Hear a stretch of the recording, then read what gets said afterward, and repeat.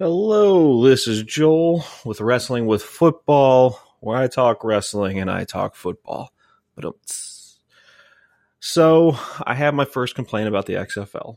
Um, Apparently, they reached out to Kaepernick.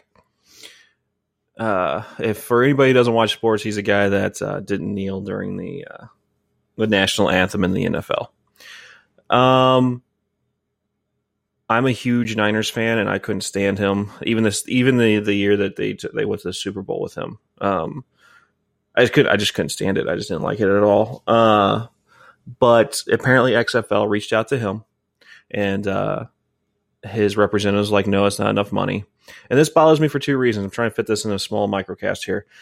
One, XFL, one of the rules are that I didn't go over is that you have to stand for the national anthem. That's the rule. You have to stand for it. That's all there is to it.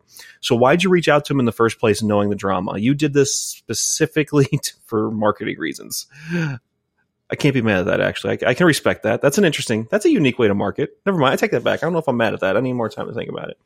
But it's if they did it for just marketing reasons, I can get that then, I guess, because they just reached out. They knew he wasn't going to take that because, it's not that much. I think it's $55,000 the average salary.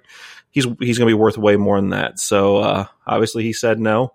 And interesting.